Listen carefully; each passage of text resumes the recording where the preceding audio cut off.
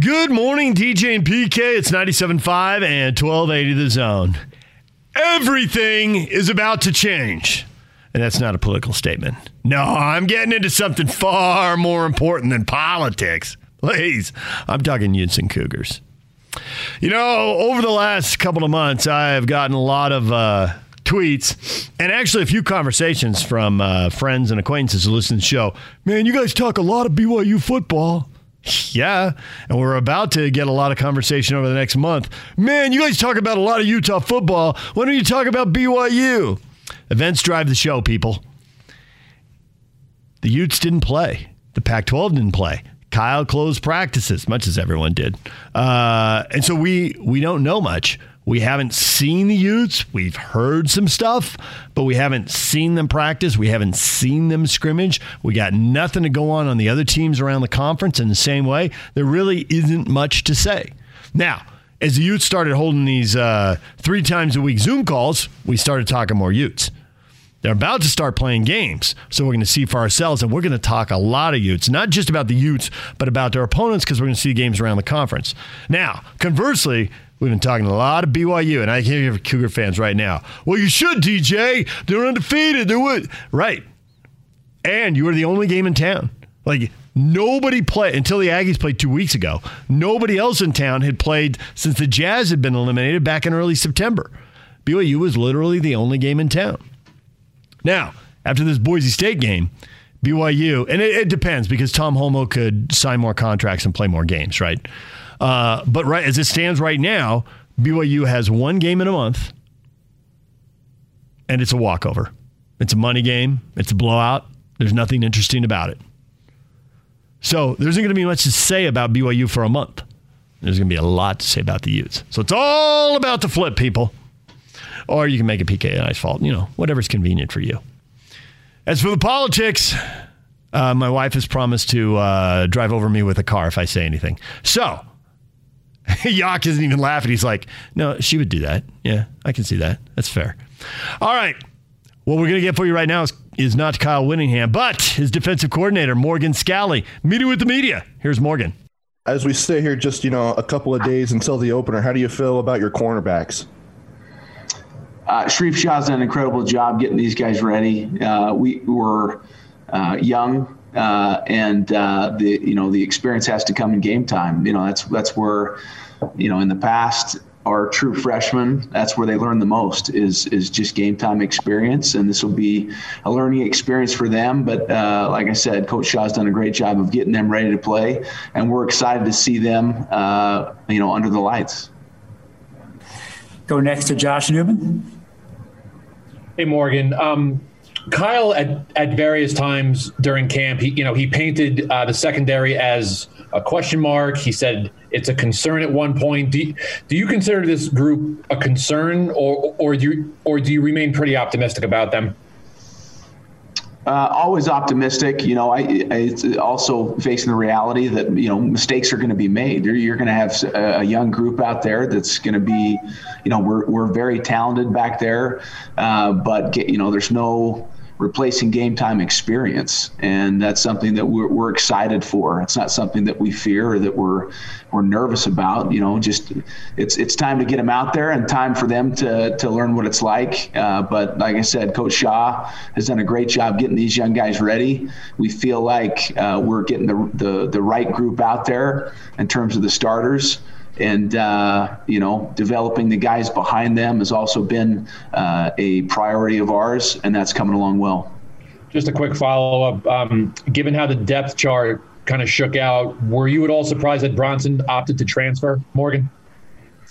In this day and age, no, I'm not surprised at anything. I love Bronson Boyd, love what he brought to our program. He's a great young man. I wish him nothing but the best.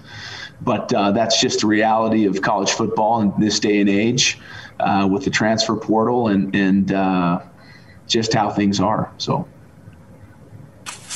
next, Josh Furlong, followed by Trevor Allen. Morning, Morgan. Morning. Hey, so obviously we don't get to see how the defense does by not seeing practices or anything like that. But how do you how do you, as a defensive coordinator,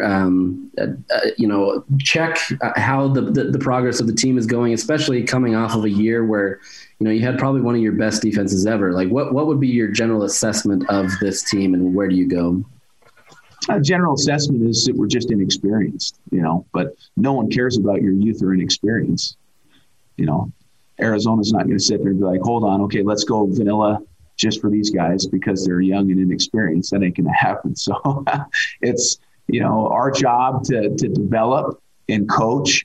And we've got some really good coaches in Louis Falcione Puha taking care of the D front. I already mentioned Coach Shaw, and Coach Swan has already proven that he's worth the hire. So we're fired up about these young guys, excited for live competition against another opponent besides our offense that we've been going up against for a number of weeks now. So it's time to get going in terms of, how I judge it. We just, from day to day, every single day, you're trying to learn and get better.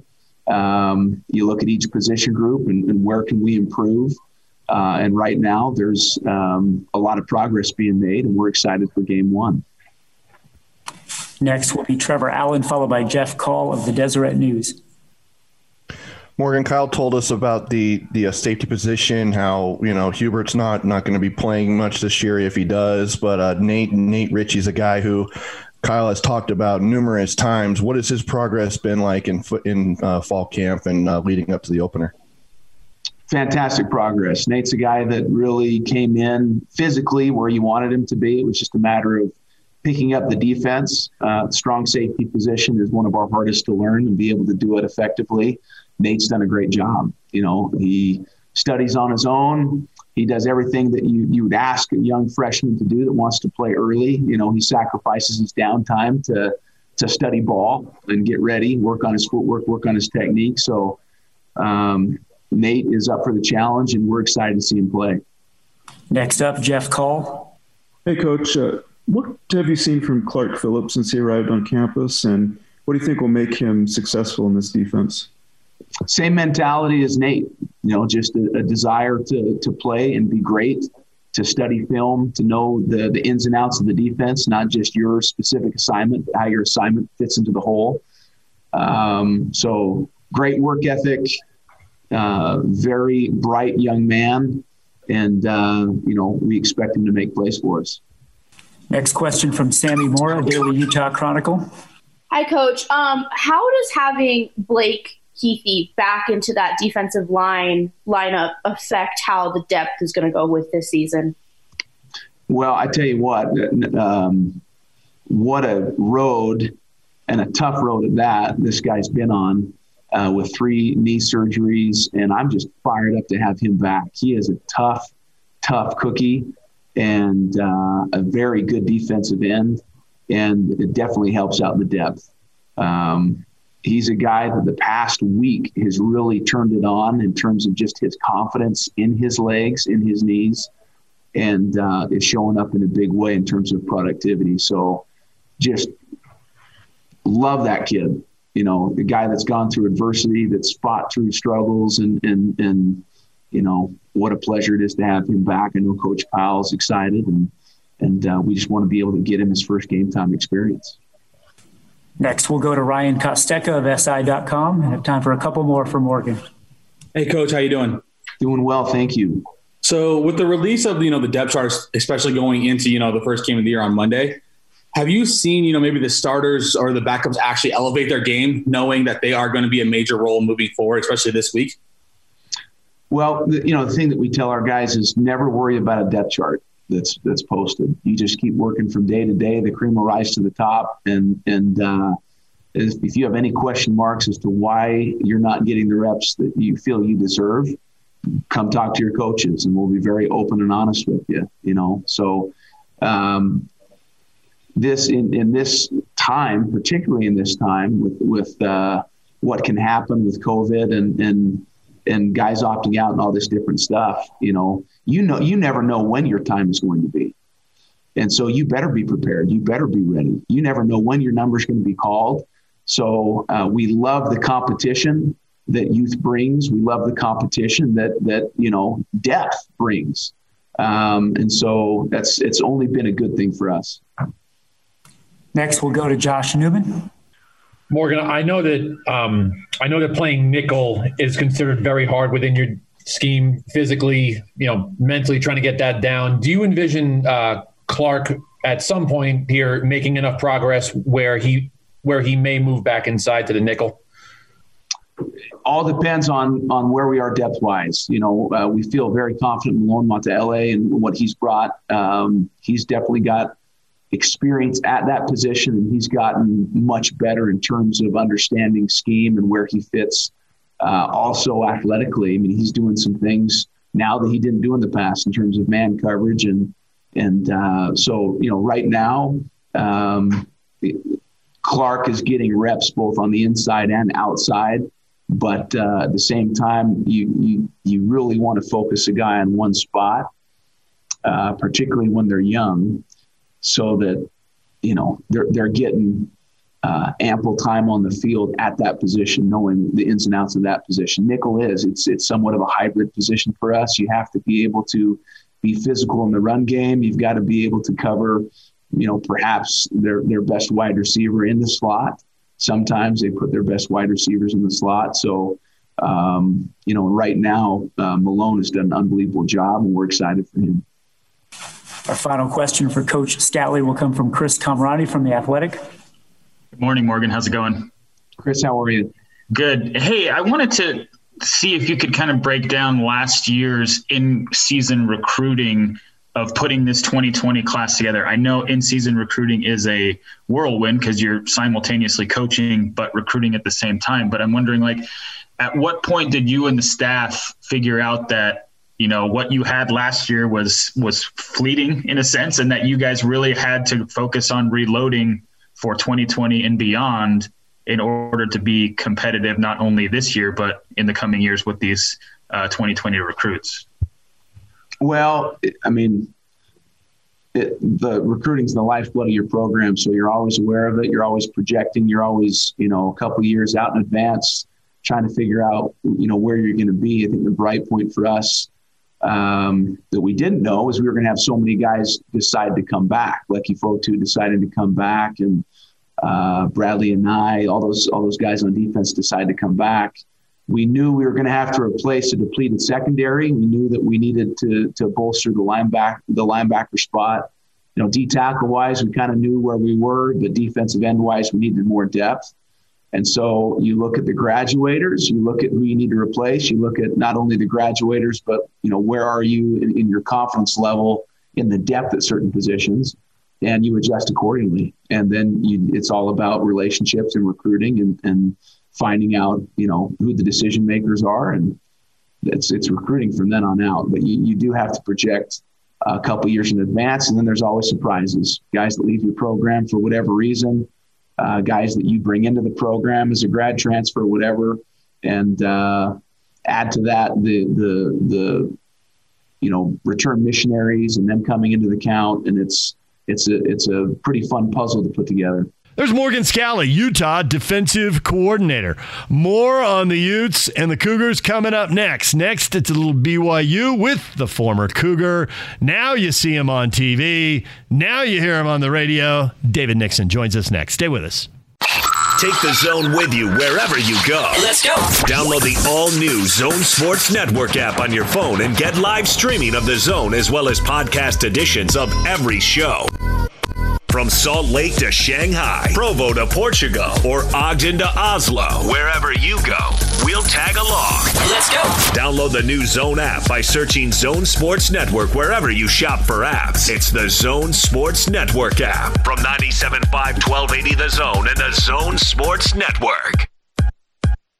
DJ PK, it's time to welcome in David Nixon right now, BYU TV football analyst, former BYU linebacker. He's getting himself mentally prepared for a big game. David, good morning. Good morning. Yeah, I'm getting myself mentally prepared for sure. Locked and loaded right now. Now, if you were playing, how useless would you be in the rest of your life with this game looming on Friday night? 100%. No, listen. I mean, this is BYU Super Bowl this year. Honestly, I mean, this is the big one. If BYU lose this one, then I don't know if they follow the rankings, but they're definitely not in talks for New Year's Six, and you'd probably get resorted to a lower class bowl, and all the haters can say, yeah, we told you right. But if you win this one, then obviously the path looks pretty great. Although San Diego State's looking pretty solid this year, given what they've done their first couple of games. So we'll be interested to see what happens there in the long run. But it's a huge game, and you've heard the terms tossed around. Maybe the biggest game in Independence. Definitely one of the biggest games in Kalani Sitake's era. But everything hinges on this game, and the fact that you have to head up to Boise, where you've never won before, and all the storylines with Zach and the last time he was up there and ending the game on the goal line, and everything he's learned from there. I mean, there's just a lot of storylines that go into it, which makes it a really intriguing matchup.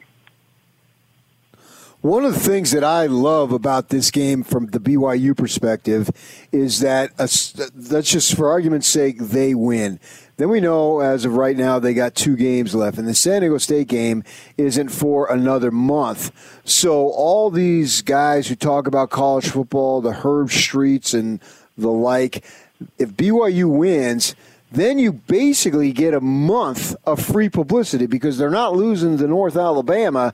So they're going to be in the discussion pretty much the entire month of November with a win. And college football, the way it's set up, it's somewhat of a beauty pageant. And November is all about talk. You have the games, and then probably equally or close to as important is the talk. Who's going to get in the 4 playoffs? Who are the possibilities? Who's going to get in the New Year's Day 6? Who are obviously more than 4 possibilities.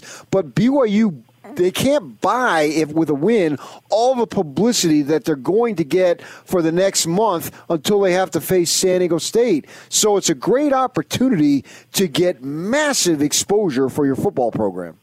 Yeah, no question. And you're right. That's a hand.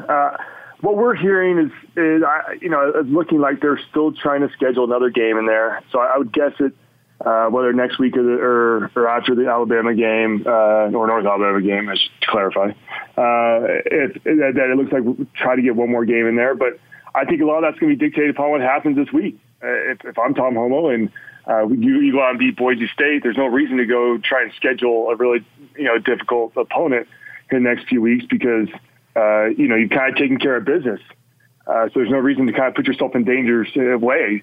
But if you do lose this game and you want to try to get back into relevancy, maybe he goes out and tries to schedule somebody more difficult, somebody harder that could help boost your strength of schedule and get you back in that conversation. So, like I said, everything hinges on this weekend, and Friday Night Lights, which you heard head coach Brian Harsin for Boise State mention he doesn't love Friday Night Lights. I don't necessarily love it either, especially right now in the year where you've got high school playoffs and things like that. But it is what it is, and all eyes should be on that game. It's going to be a fun one.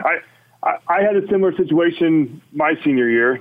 We were ranked actually 8th in the country, and all the eggs in the basket were on the game when we headed down to TCU, and we obviously know what happened there. It wasn't a great result for BYU. But I remember that week, and it was a short week as well. It was a Thursday night game, and unfortunately it was on Versus, so nobody could ever watch the game. But it was one of those games where, to your earlier question, you were all in. I mean, you didn't think much else that week other than preparing for that game. So I assume the players in the same position. It's a short week for BYU, obviously. Anytime it's a short week where the game lands, it's also a short week for the team that has to travel because you basically lose another half day of prep. And then you add in yesterday with the NCAA not allowing them to practice, as I imagine you guys have covered, that hurt BYU as well. And then, of course, the Sunday, you can't practice. They won't allow teams of BYU to practice on Sundays. So really put BYU behind on this one. But if there's any positive news for BYU, you've got a very senior-laden team, a group that has a lot of seniors on the defense and, frankly, on the offside of the ball as well, a lot of experience. So I think they'll rely on that to have them ready to go on Friday. One thing I didn't know about that Election Day deal and not being able to practice until Gary Anderson came on with us Monday, and obviously the Aggies have to play Thursday in Nevada, right? So Wednesday's a travel day. You can't practice Tuesday. He says, the rule is you can't practice after 10 a.m. Like, whoa, that's a pretty big loophole right there. Yeah, interesting. We didn't hear that either. And so because I know Kalani went to get a waiver, and he mentioned that at his post-game press conference that he was denied the waiver. to practice on Tuesday. But I don't think they did practice yesterday. Maybe they did, but what we heard they didn't. But maybe they practiced after 10. I'm not sure how that all worked out. So we have seen Bachmeier possibly not play, but, I've been following Jack Sears since he was in high school. I know the Utes recruited him. He got a start for SC and watched him against Air Force. From BYU's perspective, you think it makes any difference? I mean, not what after Sears did to Air Force. And keep in mind that is Air Force. This isn't a defense that's used to going up against, they don't have the athletes to go up against a team that's going to air it out against them, right? I mean, they go every day in practice, they go against their triple option. But to your point, at this point, I don't think it does matter who they face at quarterback. We have Boise State. I mean, Boise State's a legitimate program these days, and they have been for the last decade or two, where, especially since Chris Peterson was there. But these guys just keep replenishing their athletes, and they've got great depth. They're a great program, and so when you're a great program, you've got that great depth. And so, to your point, I don't think it does matter. I think BYU obviously will prepare for both of them, but I think both of them bring kind of the same thing to the table in the sense that they can both air it out, and they've got athletes on the outside with Thomas and Shakir that they like to air it out to. You've got a big tight end in Bates, and so it's going to be interesting how BYU can keep these guys in check. I wouldn't be surprised if you see them go more man defense and try to bring some pressure this game. I don't think you're going to see much of the drop 8 like you've seen in games past. And you go back to last year's film, BYU had a 4-man front and tried to bring some pressure against them, mix it up. So we'll see what happens. I think that's another intriguing storyline. And of course, I watched that Air Force game. They had some injuries go down, but guys go down with injuries. And it'll be interesting to see if they come back. Notably, their running back Holani. It'll be interesting to see if he's back healthy. They're saying he's a kind of game time decision this week. So I guarantee that's one of the guys that the BYU staff is kind of eyeing and watching to see if he'll play. So I'm curious about the Broncos defense. Defending Air Force, that's a totally different animal, right? So that doesn't tell you much about how they're going to defend BYU. And then you look at Utah State. And Utah State moved the ball against them a little bit in the third quarter. They had one good drive. They got another touchdown off a short field, off a special teams mistake. So they didn't have a lot of success, but their offense hasn't looked good over 2 games. Maybe it's because they played the 2 best teams in the league, but whatever. I can't get a read on Boise's defense off these 2 games they've played so far.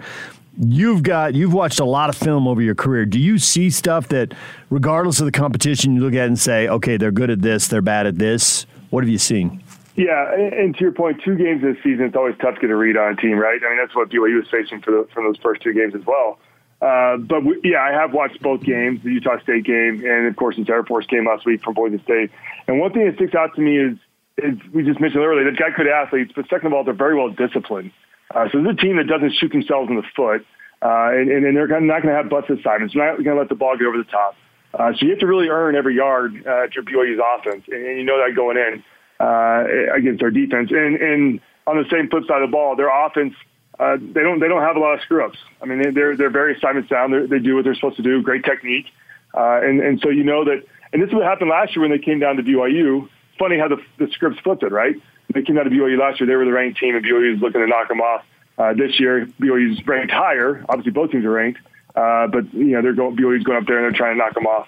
But if you look back at BYU's game last year, 0 turnovers, and when you're going against the Boise State team, turnovers is a huge deal. And so BYU's got to be, I think, at least even if not positive in the turnover margin to try to win one up there. And that's even if you are the more talented team. I mean, anytime you play a matchup like this, turnovers play a huge role in the game, as we saw from last year. That's how BYU was able to win the game. So, we'll see how it plays out. But like I said earlier, it's an intriguing matchup. It's a fun one. If it wasn't for, I think, Clemson, I'm assuming Clemson and Notre Dame is where game day's going to, but this would be right there on par with that as far as, I think, national exposure and probably the most exciting game this weekend. I remember when Bronco Mendenhall took over as head coach, and he said, as far as the BYU-Utah rivalry, one of the things that he did not anticipate was the level of emotion, and he thought his guys were, I don't know if out of control is the right word or phrase, but too emotional going into the game. And it was something he didn't anticipate, and he had to figure out how to channel the team's emotions in the proper direction and not get too overhyped. Well, they don't have Utah this year, and right now, without Utah State, I mean, Boise State is their biggest rival because it's been an ongoing series. Do you have any concern about being overly hyped for this game? I would say in years past, maybe. And I will say this, it is a real deal. It is a real thing, because when you get too hyped, I've been there in my career, when you're that amped up, especially for the rivalry game, you're so amped up, you're so excited. Everything's, the whole week of preparation, sometimes your whole year's kind of depending on this one particular game, that you come out and you exert all your energy in that first quarter. And you got all that adrenaline pumping, and next thing you know, you kind of hit this high, and next, in the second half, you're run out of energy. So there's got to be a way to kind of calm down and sustain it. And so I think that is real. With that being said, as I alluded to earlier, with the fact that these guys, are all kind of upperclassmen at this point, offense and defensively, and they've seen Boise, they've played Boise, understand how big of a game it is. I think they'll be able to manage their emotions a little better than maybe they would if, when they went up there last time when Zach was a freshman and, Freddie Christensen was a freshman, and you had a lot of guys playing that were underclassmen. And so I think that experience, and as you get older, obviously more mature, that comes around and helps you in a situation like this. So I think they'll be able to keep it in check. And literally that's Kalani's job. I mean, as a head coach, you got to have your guys ready, have your guys prepared, and try to prep them throughout the week to contain their emotions and try to make it count whenever you're out there on the field and do your thing. So we'll see. We'll see how it happens. I think, telling stat, Greg Wrubell was tweeting earlier that when BYU scores on the first drive of the game, I think Kalani's there's some crazy stat like 10-2 or something like that in games. And so it'll be interesting to see kind of how the BYU offense comes out. We've seen games, specifically Houston, when they came out and, on the very first play, when they got the ball, threw it for a touchdown. And we've seen that last few games, last week as well. The very first play was a play action to Dax Milne for a 20-yard gain. So eventually offensively, if they come out and try to attack Boise State, or if they try to establish a run. And you saw what the Boise State defense gave up to Air Force. Granted, it is Air Force, and they just focused on the run last week. But they're obviously susceptible to the run. So be interested to see offensively what their scheme is and game plan is first drive, whether they're going to try to air it out and put them on their heels, or just try to establish a run and cram it down their throat. I was a little surprised in the Houston game that the offense became so pass happy and the run game really didn't produce. And, it's a combination of, well, which do you give the better chance to produce, and then what is producing over the course of the game? And, they won the game and threw for 400 yards, but they didn't even rush for 100 yards in that. Do you think it's going to be more balanced in this game? And do you think that the BYU offensive line, tight end, running back included, can control the line of scrimmage? I mean, regardless of the yardage total, when I watch the game, am I going to see the BYU offensive line laying on the ground 4 yards downfield? Because when they are, it's usually a really good sign for anybody who's trying to run the ball. Yeah, it's a really interesting trend I've been watching this year about this BYU offensive line. They've actually really struggled to run the ball downhill in between the centers. And BYU has kind of a zone blocking scheme. They try to do some outside stretch plays. But this year, against certain teams, Houston being one of them, they've really struggled to get 1 or 2 yards on just a simple, zone play right the middle. And so we saw last week BYU started to attack the edges. In fact, they did that against Houston as well. When they attacked the edges, did a toss play or outside zone or outside stretch, they were productive and got points and got yards. And so I think BYU's learning a little bit of kind of what their own strengths and weaknesses are. Obviously, you still have to keep the inside running game going, but they've had a lot of success going outside. And a lot of that also has to do with BYU's receivers do a fantastic job of blocking downfield. But as far as controlling line of scrimmage, I say the same thing. 100% it's going to be in the trenches. That's where the game's going to be won or lost. And the stats I'm looking at is BYU this year has only allowed 5 sacks, or they're fifth in the country in sacks allowed. It's half a sack a game. And I think that's going to be the biggest point. Can Zach have time to sit back there in the pocket and pick apart this Boise State defense? And when he does have time, we've seen what he can do with the ball. when he's under pressure, as we saw at UTSA, he gets a little flustered, and I mean, naturally, it's going to be tough to make those completions. So I'm interested to see that. Of course, Boise State, they're ranked first in the country in pass defense because they face the Air Force team that obviously doesn't throw the ball. So you look at the stats, number one in the country, allowing only 80 yards per game. But I think that's going to be the biggest one. Can this offensive line provide Zach the time? And as you alluded to, can they also provide the push and the surge in the run game? I think that's what we'll see if BYU can put up the points. Do you think either team in any aspect of the game, whatever it might be, has a distinct advantage over the other? We were going back and forth on this. I don't think so. When you look at the film, and once again, it's kind of too early with this year's team because of Boise State team, because they're only 2 games in, so you're still trying to figure out exactly who they are. And also that Air Force game, like you guys said as well, it's tough to really count it as a game because it's just such a weird game. I mean, your game plans, I think when we played Navy, I told you guys, defensively, your game plan, you throw out your entire playbook, and we installed a whole new defense the week of Navy, which is obviously runs the same thing as Air Force. And so it's just tough to use that as kind of a measuring stick on how you're doing in the season. So really only 1 game into the season if you're Boise State. And so I think it's still early to say, but I think both teams are solid in all units and facets of the game. I think that's also what's so intriguing. There's not really a glaring weakness of either team that you can go out there and exploit. I mean, obviously the coaches might think otherwise, but when you look at both teams, you compare them, and when you watch the film and when you watch the game, you realize these are 2 very evenly matched teams. And then you throw the fact that it's up there in Boise. You would think that they would have they would have the advantage there, but of course, as of right now, no fans. I know they're talking about trying to get 1,100 fans in the game. It's kind of mostly just family. So we'll see how that plays out. But even 1,100 is not going to make a huge impact. But I think that's, once again, I think that's why it's so compelling, is because you got 2 teams that are great storied programs.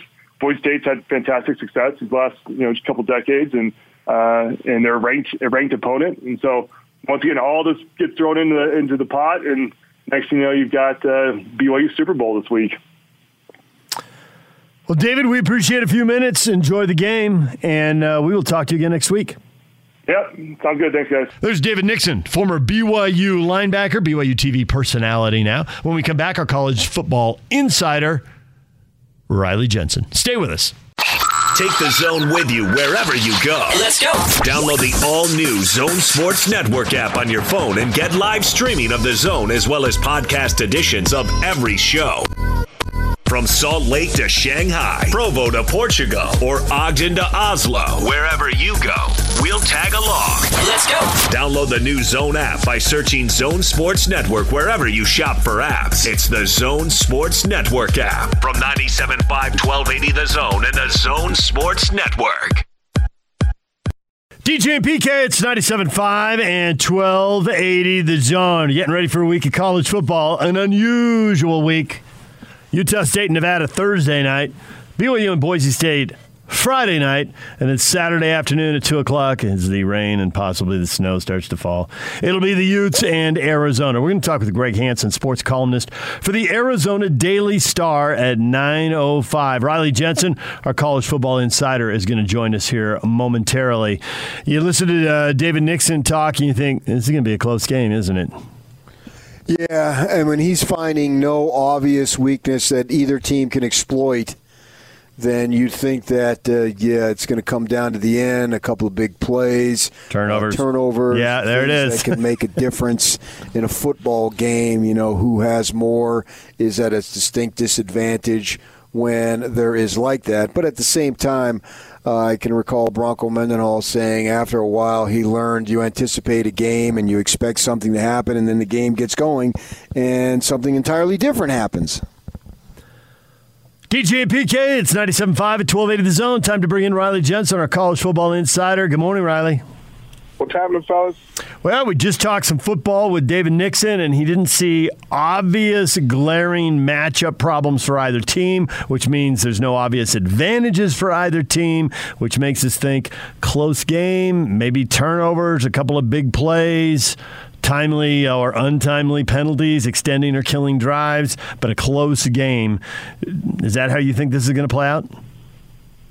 I definitely think that it's going to be a close game. I think there's a couple of matchups that I'm really watching closely, and I think that BYU's receivers so far have been amazing. So let me start by saying that. I'm not sure that they've been tested in a man-to-man scenario like they're going to get tested with Boise State. And if Boise State, with their cornerbacks and their safeties who are very good and are playing at a high level, it will be interesting to see what BYU can do with some of the rushes and some of the blitzes and some of the different things that Boise State will bring to the table. However, the way that I think that they can combat that is I'm starting to see a little bit of a pattern that teams can run the ball on Boise State. And so if they're able to run the ball effectively, which I kind of think they will, then that opens the game up a little bit as far as play action passing goes. And I haven't looked up the stats in the last week or so, but Zach Wilson is completing a very high number of passes in the play action game, and that could bode well for BYU. But I'm interested to watch this matchup between the cornerbacks and the wide receivers from BYU. And can these BYU receivers continue to make the catches that they've been making in tight man-to-man coverage where they're physically being manhandled a little bit? Will they be able to figure it out quick enough and soon enough to win in those one-on-one matchups? I wonder in that case if that we see more of the BYU tight ends then. Well, yeah, I think that's what you want to happen. I think that if I'm doing a lot of if I'm looking at a lot of man-to-man coverage, what you end up looking for is your best matchups, and the tight ends for BYU have been fantastic. But I also think the strong safety and some of these cover guys that are in the dime packages have been doing a really, really good job for Boise State. I mean, look, I don't think Utah State's receivers are as good as BYU's, but they couldn't even get off the ball. They weren't open at all in that game. Then when I watched, and so I'm just looking at this from an interesting scenario, but no question the tight ends are going to be the matchup problem that you're looking for. But that means 10, 11 play drives where you're hitting your tight ends on a 3rd and 4, a 3rd and 5, keeping the chains moving. And that's just a lot more difficult to do on a continual basis. I don't see this being as high scoring as what BYU has been putting on the board. And I think that, if you flip the ball over on the other side, both quarterbacks for Boise State are playing at a high level. They've got the one receiver that's playing at a super high level, and then they create matchup problems on that side. So if BYU can't slow them down, I don't see this being super high scoring, although I think both teams are going to score points. I see this in the area of like a 28-24 game, a 28-21 game type of thing. Riley Jensen, our college football insider, joining us. To the average fan's eye, I think it doesn't really matter which Boise State quarterback starts, whether it's Bachmeier as their starter or USC transfer Jack Sears, who's the backup. It seems like they get really good production. Now, Sears, it was Air Force. They've had a lot of guys opt out, so maybe that's not a fair test. But, man, he looked good. Do you think it matters a lot who plays? And if so, what is the difference? Well, I personally, out of the two quarterbacks, I like Bachmeier better. I know Jack Sears comes with, he's highly touted. I think he was Elite 11 coming out of high school. He's a USC transfer. But when I watch the efficiency in which Bachmeier played, I just liked what he brought to the table. Now, the thing that Jack Sears brings to the table, maybe a little bit more than Bachmeier, is his ability to scramble and maybe get some yards with his feet. But I think Bachmeier does a little bit better job of scrambling and keeping his eyes downfield and still looking for a play, where Sears is looking to scramble and get yards right away. Both quarterbacks cause problems. My personal opinion is I like the way Bachmeier has played better, but that doesn't mean that they couldn't have one or the other start and play really, really well, and maybe a combination of both and use both of them to attack the BYU defense. So here we are, man, the first week of November, and it's the first time this year that all three of our D1 teams are playing. Man, how cool is that to be able to say that finally. So let's take a look at Utah with what they've got with the University of Arizona. Not expected to be good by any stretch. Utah expected to win, and I think all eyes are on the quarterback. With you, what you know of Ludwig, and I know you know him pretty well, what do you see them doing, at least at the start, offensively, to get the quarterback going? Well, I think one of the misnomers with offensive coordinators is that they don't have the ability to play to the strengths of their team within the context of their offense. I've seen Andy Ludwig run offense at the University of Wisconsin where they run the ball 90% of the time in some games. I've seen him where he's really, really opened it up and really thrown the ball around. I've seen it where he runs the quarterback. I've seen it where he doesn't run the quarterback. I've seen play action. I've seen not a lot of play action. He has the ability and the know-how to play to the strengths of Cam Rising. And, I think he's been around so long that I know that he's made the right decision on the quarterback position, and he sees something that he can implement into his offense that's going to cause problems for defenses. I think the interesting part, and look, I think the schedule for Utah is perfect for them kind of easing into their offense. I think they're always going to play good defense. They're always going to play solid special teams. Offense sometimes takes a minute to get it going. But I think what we'll see is we'll see him with, the run-pass option. We'll see him throwing the ball on the run a little bit with Cam in the pocket, trying to make sure that he can confirm what it is that he saw in practice is also true in the games. Because you have to remember, quarterbacks don't get hit in practice. And they're not able to scramble in practice, if you want to know the truth. That's why sometimes it's a disadvantage for a guy that can scramble to actually win the job. Is because you can't really see, did he scramble and how far did he scramble and what did he really do with his feet until you get to a game time situation. And so I think he's going to be testing that a little bit with Cam Rising. We know that he can run the ball and throw the ball. What will be interesting to me is if he can coach Cam Rising up the way that he did with Tyler Huntley to teach him to play his game, not a forced game. Like, he doesn't have to show everybody that he can pass. He doesn't have to show everybody that he can run. That he just takes what the defense gives him. Because I think if Cam Rising runs within the context of the offense and runs when things are all shut down and he's looked through his first and second and third reads and then he takes off, he can be really dangerous.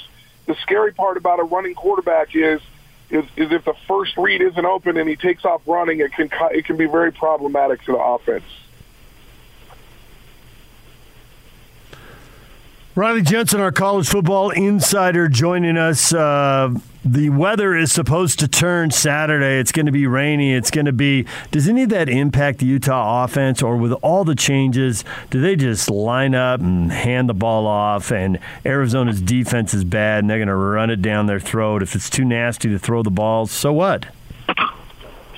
Yeah, I don't – look, in high school, I think – the weather affects the game a lot more than it does in college. Look, there's 6 footballs that the quarterback picks out. They're all being dried. They're all it's really not as difficult to play college football in a rain or a snowy type situation. If you're a quarterback, the thing that you hate the most is wind. I mean, if you watch the game, on Sunday, I can't remember which game I was watching. Oh, it was the Raiders. Yeah, and the Browns. And the Browns. I mean, it was wind that was affecting that game. It wasn't the sleet. It was the wind that was playing games with everything. And so that's what takes away from you as a quarterback. I don't see it being a big deal. I think a defensive-minded coach like Kyle will be like, okay, it's snowing outside or it's raining outside. Let's make sure we pound the rock. But he just likes to say that. I mean, it's his ship. It's his personality. And he gets to say that as the head coach. I think that's always going to be his default setting. but I don't think that it's going to be that hard for them to throw the ball as long as the winds aren't around 50 miles an hour. I think everything's going to be just fine. What can the Aggies do to get some kind of offense going? Oh, boy. It's been an interesting 2 weeks. Now, I will say this. They played the two best teams in the Mountain West Conference. There's some things going on up there as far as, effort goes and those sorts of things that I think Gary's trying to address. But they need to get some sort of a break, or they need to find somebody that can make a big play. I thought just before the half last game when Shelley broke out and kind of rolled to his right a little bit and made a really nice throw down the sideline into the end zone, I was like, okay, maybe this will build some momentum for them to get the offense going, but they're just not really able to do much of anything right now. Jalen Warren's hurt again. The offensive line isn't opening up gaping holes, and I think they just need to clean everything up, and they need to realize, hey, COVID or not, this is a season, and you got to put your name on your work. I mean, whether you're an artist, whether you're signing that marriage contract or whether you're signing your housing contract or signing for a new car, like, you got to put your name on it. You got to be accountable to the fact that the job that you're doing is good enough. And I think that's probably what Gary's working on. I don't think I'm saying anything that Gary wouldn't say. But these guys gotta, you can't feel sorry for yourself in college football, and it's hard to win college games if you're not paying attention to details. So I think that the Aggies have played the two best teams in the Mountain West Conference, and obviously neither game went well. But I think there's a pretty strong case to be made that Nevada is not only top half of the league, they could easily be one of the top three teams in the league. Are you buying that? Yeah. Because if so, that means we could be another lopsided game here Thursday night. It could be. Look, Utah State has some things to fix. I think Nevada is playing very well. When I looked at the schedule, the schedules came out fairly close together for the University of Utah and Utah State.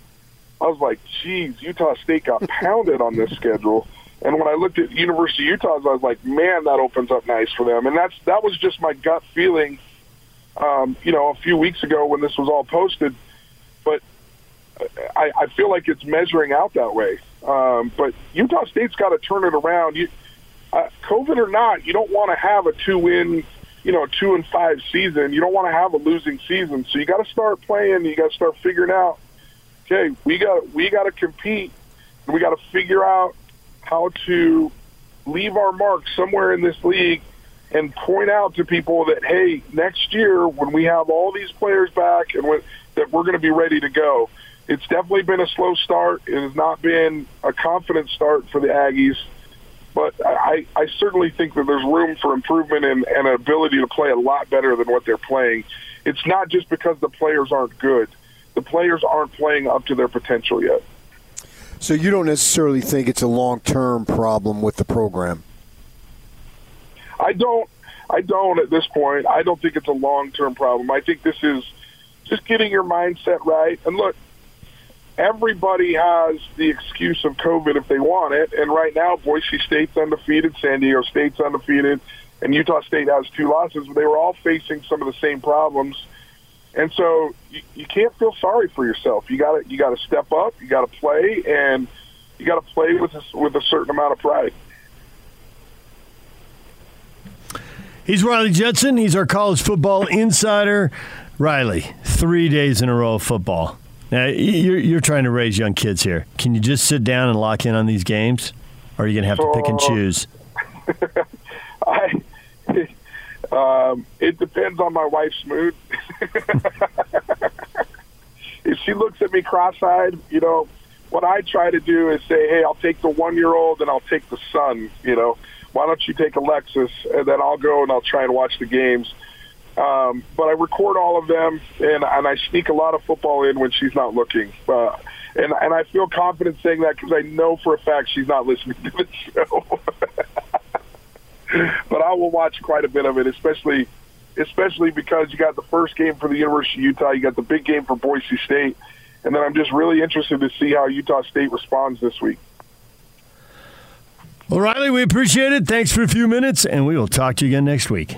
You guys are the best, man. Thanks for having me on. There's Riley Jensen, our college football insider. Next up, what is trending? All the headlines. Stay with us.